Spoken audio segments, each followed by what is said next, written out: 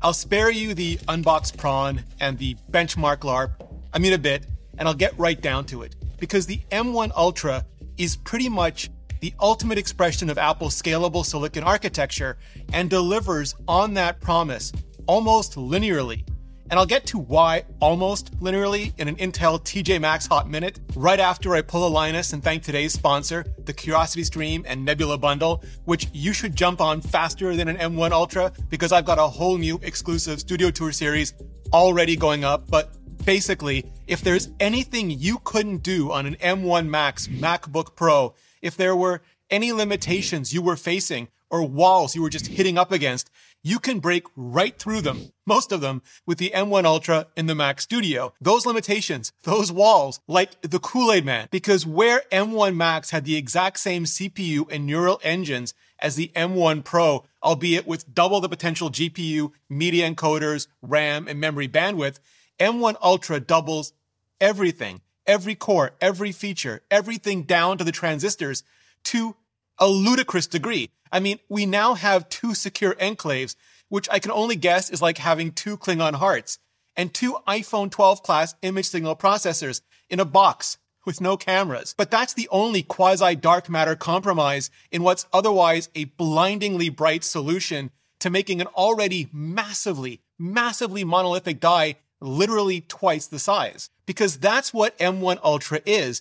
2 M1 Max dies joined together with a silicon interposer running 10,000 connections at 2.5 terabytes per second, basically an OG server farm worth of glue, for double the CPU, or 4 Ice Storm efficiency cores running at 2 gigahertz, and 16 Firestorm performance cores running at 3.2 gigahertz, spread across those 2 dies in 2 clusters each, giving us something we just never got with Intel Xeon in previous pro-level Macs. Just massive multi-core parallelism without sacrificing single-core performance, along with the ability to maintain that single-core clock in one cluster, even if another has to downclock some to fire all the cores. I'd be tempted to say it's like having a carpool lane on the highway, but because Apple's performance controllers are just so damn good at dispatching between the various cores to begin with, and 800 gigabytes per second of memory bandwidth is something we've only ever seen in high-end GPUs, never CPUs. So there's such low latency, even across dies, that it's virtually indistinguishable at the software level. Traffic is so highly optimized, it ends up being more like having a slipstream alongside a hive fleet. So if you had any workloads that were purely or mostly CPU constrained, even on M1 Max, you're realistically throwing twice as many cores at any of those problems now. Also, there were 16 fourth-generation Apple Neural Engines, or A&E, in A14, and 16 in every M1 through Max. But with double Max dies comes double A&E blocks.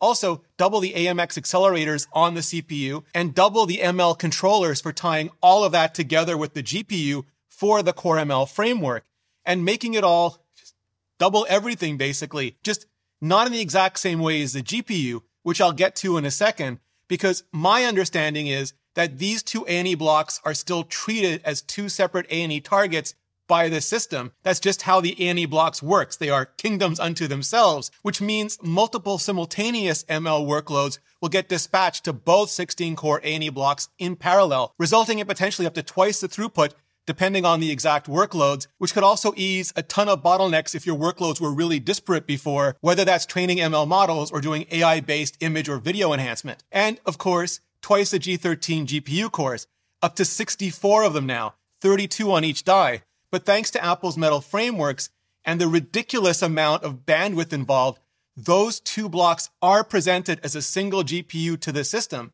not a single physical GPU, but as a software target, just without all the latency and sync issues that have plagued previous interconnects and abstraction attempts. It's not quite linear. We're talking like 1.85 times, 1.9 times, which is pretty damn close. Also, where 128 gigabytes of RAM isn't out of the ordinary at all for a Mac CPU, especially not when the iMac Pro maxed out at 256 gigabytes and the current Xeon Mac Pro at 1.5 terabytes. But having 128 gigabytes of RAM available to the GPU is, I think, unprecedented. Like 3D models and environments at a size and with polygon counts and effects that you can load up and manipulate in real time in a way that just isn't possible on any other desktop box. The only major harsh in this mellow being, of course, that NVIDIA has CUDA cores and ray tracing and other features embraced by high-end gaming studios, and similarly, if not the same, for AMD,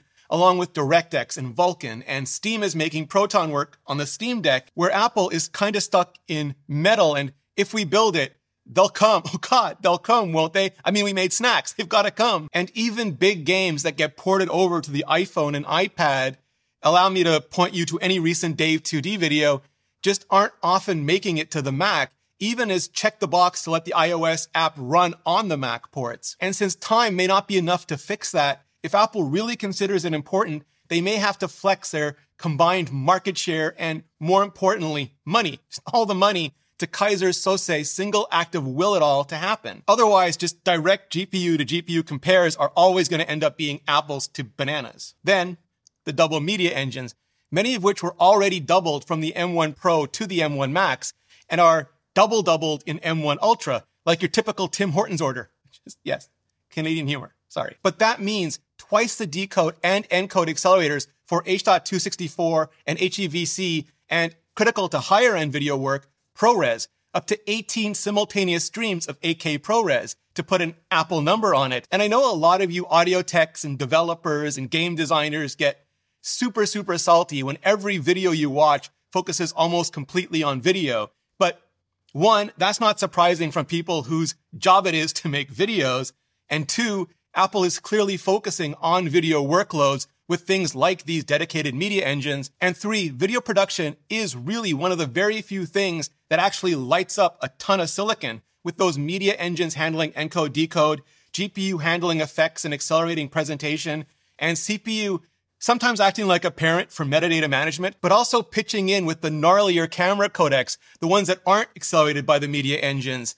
It's a perfect storm of pain for modern compute systems, and one that Apple is actually turning into more than a bit of pleasure with their custom silicon. You also get double the I/O controllers for a total of 6 USB and 6 Thunderbolt for just a ton of ports on the Mac Studio. 4 Thunderbolt/USB-C, 10 gigabit Ethernet, no MagSafe, alas, like the M1 iMac, because no external power brick like the M1 iMac, which MagSafe requires. 2 USB-A, an HDMI 2.0 on the back, and then 2 more USB-C or Thunderbolt ports, along with an SD-XC card reader. But this is one of the very few areas where I don't think we're seeing real linear scalability. From M1 Max to M1 Ultra, the 2 USB-C ports on the front do benefit by becoming full-on Thunderbolt, so you can drive a display right in the front if you want to. But the card reader on the front remains SD-XC and UHS-2, and the HDMI port on the back remains 2.0. No bump up to SD-UC and UHS-3, never mind the kind of CF Express cards that I'm using these days, or HDMI 2.1, which is, yes, an absolute joke of a mess of a standard at this point, but would allow for even more bandwidth, meaning even higher resolutions and frame rates, among other amenities. And it could just be that M1 planning was long enough out that those standards lack the popularity and maturity to be considered for Apple Silicon round one. But it's hard to be super crusty about them, because if you do want them, you can just dongle up a Type-C port to get them. And as any working pro knows, standards evolve often enough and perplexingly enough that you can never, not ever really live a dongle-free life. Now, OG M1, the original M1 Prime, was itself transformative. It focuses on performance through efficiency, meaning this no longer little grown-up from iPhone and iPad chip runs just ridiculously cooler than Intel and AMD's shrunk down from enterprise server chips. So it gets profoundly better battery life in the same enclosure for portables, and can enable enclosures that simply weren't thermally possible before, even for desktops. And it has better performance than many chips that consume way more wattage, meaning it gets workloads done faster, saving you dozens of minutes out of every hour, every day. Like, I hit render on a video, I go to get a cup of coffee, and it's done so fast, I often think I forgot to hit render, and then I forget to get my coffee, which, win or loss, I honestly couldn't tell you, not a clue. But it's also as immediately responsive as an iPad, which sounds silly until you use it, and you realize how many dozens of seconds out of every minute you wasted waiting for Intel to stop beach balling, or just waiting while you were dragging an effect a few frames one way or another, or, down arrowing through files in quick view without having to wait an excruciating amount of seconds for every single image or video to render. Everything is just instant, which is such a massive quality of life improvement, even 18 months in, that it still makes me stop and just smile, at least on the daily. And with M1 Pro and M1 Max, it's basically like getting a computer and a rendering box twofer, where previously you'd export a video and it would just grind the Intel CPU to a halt in a way that it made thumbnails tough to work on, or even just web browsing a hassle. And now that's all just handled by the media engines, including ProRes, leaving the CPU utterly free for any and all non-media work. And in that specific situation, it's legit like having a second Mac available to you. So you can work in parallel in a way that wasn't just not realistic before, but was incredibly frustrating. And now with M1 Ultra, we have all of that doubled again in a way that kind of makes me wish Apple wouldn't stress performance so much in their marketing, because it's not really a performance story. I mean, the marketing aside, everyone would tell you that Apple Silicon is beat on performance if and when a competitor is just willing to spend the voltage to do it. Just jack up the power to win that benchmark LARP crown from the download run and done crowd, which everyone from Intel to Qualcomm are clearly more than willing, happy even to do.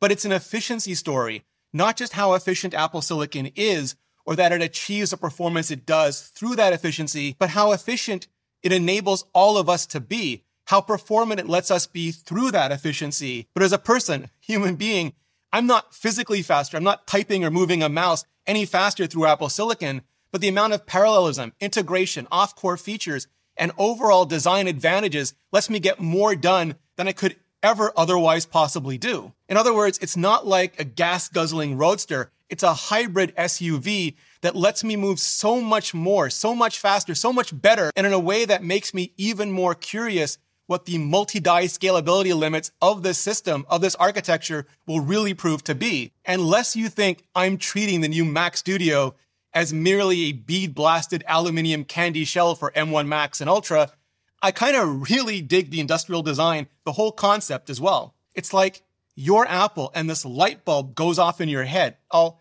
incandescent, neon. There are pros who want the most powerful Mac imaginable, but don't care one iota about the internal expansion slots. So you make the Vader helmet meets trash can 2013 Mac Pro, but you totally overestimate the impact, the importance of OpenCL, and at the same time totally underestimate the saltiness, the wrath of pros for whom Mac Pro doesn't just mean power, but also modularity and expandability. So you Craig culpa the thermal corner, resurrect the cheese grater in the 2019 Mac Pro, and you give those salty, wrathful pros the name and the Mac that really means something to them, that means everything to them. But that light bulb is still there, like an itch in your mind, and you've already shipped a higher-end Intel Mac Mini, the original, the classic all-in-none, and that light bulb just goes full-on floodlight. You don't need a Mac Pro Mini. You need a Mac Mini Pro. Screw that, Mac Mini Max.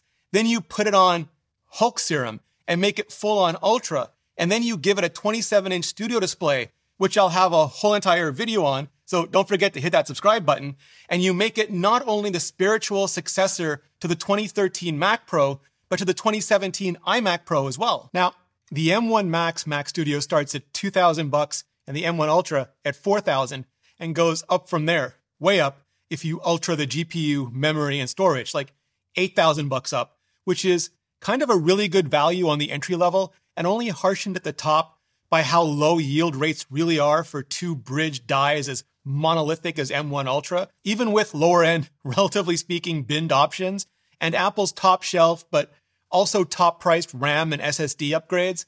But still, there's nothing else like the Mac Studio. So if you're not waiting on the modular Mac Pro or holding out some last vestige of hope for an iMac Pro, RIP, and either need these capabilities to make way more money or just want them because you already have way more money, then have at it. Personally, I ordered an Ultra, and I haven't bought a desktop Mac in maybe a decade. This is just as excited as I've been for a Mac in a decade because I kind of low-key love it. Actually, I kind of all caps love it. I love having M1 Max and M1 Ultra in an enclosure that you just couldn't get. You couldn't fit Alder Lake or Ampere into it if it was twice the size and liquid nitrogen cooled. And that's including the extra 2 pounds of copper rather than aluminum, the bigger heatsink in the M1 Ultra, because Ultra, damn. And I know I've been focusing on Ultra here because it's new and shiny, but I did a whole entire video on M1 Max when it debuted in the MacBook Pro, and I'll link to it below the like button. But either way, if you've just been waiting for that chip in a desktop enclosure, then that's pretty much what you're getting here, along with just a ton more thermal envelope to really let it run wild in. And I love having it at this size, so I don't have to stick it on the floor. I can leave it on the desk and have all that I/O just immediately within reach. And I love that it's whisper quiet, and I don't care at all that it's an appliance without any internally accessible PCIe expansion slots, because that's what the Apple Silicon Mac Pro will provide, what it was always meant to provide. And I love that it's not stuck inside a display, because at this point, I've been beyond spoiled by the mini LED and HDR, XDR displays in the MacBook Pro and iPad Pro anyway, and now I can get that when and if it comes next and just keep right on using the same Mac with it, because that's how I think true system architecture, true scalability is supposed to work. And for more on that, check out my interview with Apple's VP of Silicon and VP of Mac Product Marketing, where they just say it all, explain it all, right out loud. And you can watch it ad-free, sponsor-free, and the extended version on Nebula. Also, exclusive and original videos, including my new studio tour series with episode 1, camera gear, and episode 2, mics and sound, already posted, and episode 3, lighting, coming soon. Because on Nebula, a bunch of your favorite education creators have the absolute luxury of making videos that don't have to be optimized for YouTube at all, including bonus and extended versions of videos that I just know the nerdiest, most hardcore of you will totally love, all ad-free, sponsor-free on Nebula and bundled in for free when you sign up with today's sponsor at curiositystream.com/ReneRitchie, or just click the link below. And right now, today, because you're watching this video, you can get CuriosityStream on sale for 26% off, less than $15 a year, way less than the price of any Mac dongle for the whole entire year. And that includes their thousands of amazing documentaries and series, and a whole entire section on technology that goes deep into not just the science, but the ethics of everything we're racing to invent. It is the absolute best way to support educational creators like me directly, and the best damn deal in streaming today. For over 26% off CuriosityStream, less than $15 a year, and Nebula bundled in for free. Just click the button on the screen or go to curiositystream.com/ReneRitchie. Clicking on that button really helps out the channel, and so does hitting up this playlist for way more hyper-detailed videos on M1, the whole M1 family, and everything coming next. Just hit up that playlist, and I'll see you in the next video.